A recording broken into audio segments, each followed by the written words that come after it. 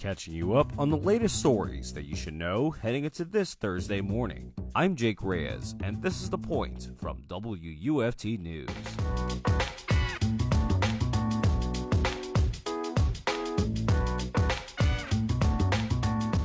News about anti-Semitism are appearing in headlines across the country in recent time. A report from the Anti-Defamation League in September states that anti-Semitism has actually been on the rise in Florida, with a 50% increase in incidents between 2020 and 2021. I myself reported anti-Semitic hate mail appearing at doorsteps of houses in Gainesville, the same messages that appeared at other homes in Los Angeles. At the Florida-Georgia game in Jacksonville Saturday, another anti-Semitic message was displayed on the TIAA Bankfield Stadium with a laser projector. At that same game, one man encountered Holocaust deniers and heard more anti-Semitic speech. But for him, it was personal. WUFT's Elliot Trito learned that some of his family spent time in Nazi death camps, and he shares a little bit more about the impact of this incident. So this was a pretty big story that I was able to pretty much break. There's a gentleman by the name of Mark Bleiweiss and his wife Jennifer and his sister-in-law were attending the football game on Saturday between the Florida Gators and the Georgia Bulldogs. And towards the end of the game, they exited the TIAA Bankfield in Jacksonville, where the Jacksonville Jaguars play. As they're making their way out to the parking lot, they hear shouting from a sea of people. And it wasn't something that was about the game at all. It was something very, very, very anti-Semitic. It took Mark for him to realize what was going on, what he was saying, and he found a group of men, young middle-aged men, yelling anti-Semitic remarks. And just a warning, this might be something triggering to some people out there. But when I talked to Mark, he said that one person was saying like the Holocaust was fake, and another person said that Jewish pedophiles were running the government.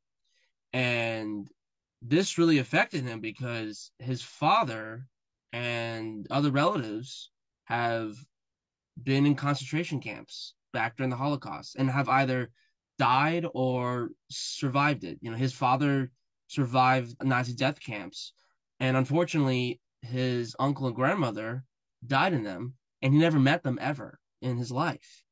Him and his wife confronted him saying, "You're saying that my family who died and lived during the Holocaust was fake? How dare you?" Wow, so Mark has had family die and survive in Nazi concentration camps. That is correct. I should also mention he's a University of Florida professor, and he's also a heart surgeon at the University of Florida as well. And what did you learn about his family's history? His father was in the Lodz ghetto in Poland from 1939 to 1944 and was transferred to Auschwitz. His father also survived the Death March and was liberated by the British in World War II from the Bergen-Belsen concentration camp. But one thing that Mark said to me, his father died a few years ago, but he said, "I'm reminded of what my father said to me, which is history is repeating itself." And I got a firsthand experience of that. Obviously, not of like the Holocaust concentration camps, but anti-Semitism. And with him telling you that, and with this being such a heavy subject, especially after learning Mark's personal connection with the Holocaust, was it hard for you to just sit there and listen to him? You know, it's hard because I'm 23 years old. And so once I read stuff about the Holocaust, it's kind of a thing where it's so long ago that you forget it's real and because you never lived it.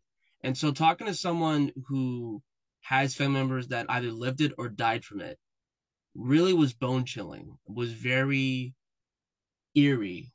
And I too also have a little bit of history with that. I have relatives that they were forced to fight in the German army that the Nazis took over. So this one hurt. This one really hurt. Yeah. And hey, in regards to the anti-Semitic message displayed on the TIAA Bank Field at the Florida-Georgia game, Jacksonville Sheriff's Office issued a statement on that, right? What did they say? It was basically them saying they were aware of the incident. No crimes were committed. They also said the comments displayed do not include any type of threat and are protected by the First Amendment.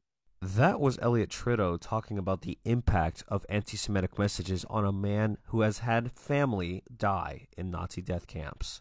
For the full story on this man and more about the incident in Jacksonville, visit our website at wuft.org.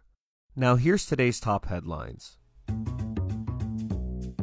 A local waterway cleanup organization is set to reach 1 million pounds of collected trash. Current Problems, an Alachua County-based group, has picked up more than 986,000 debris like crushed Pepsi cans and rusted tire wheels buried in soggy mulch since starting in 1993.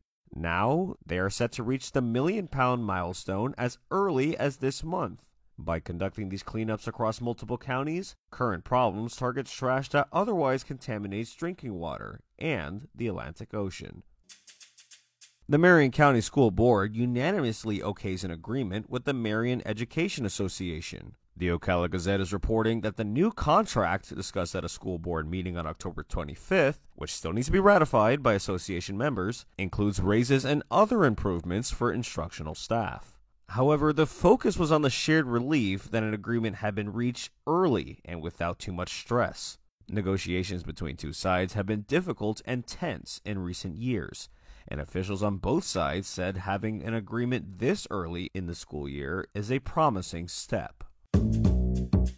Florida's GOP is taking an early lead in traditionally blue Miami-Dade County. Fresh Take Florida reports that the number of registered Republicans voting in Miami-Dade County surpassed Democrats on Wednesday, one day after President Joe Biden visited the area on a campaign swing.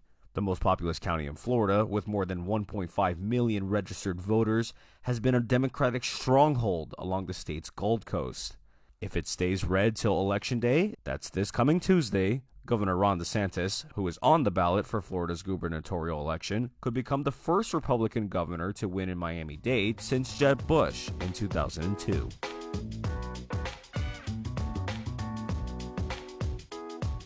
Subscribe to The Point newsletter, which drops the latest stories into your inbox every morning, Monday through Friday, 8 a.m. Visit wuft.org for more information. I'm Jake Reyes, and you've been listening to The Point from WUFT News out of the University of Florida. Have a great day.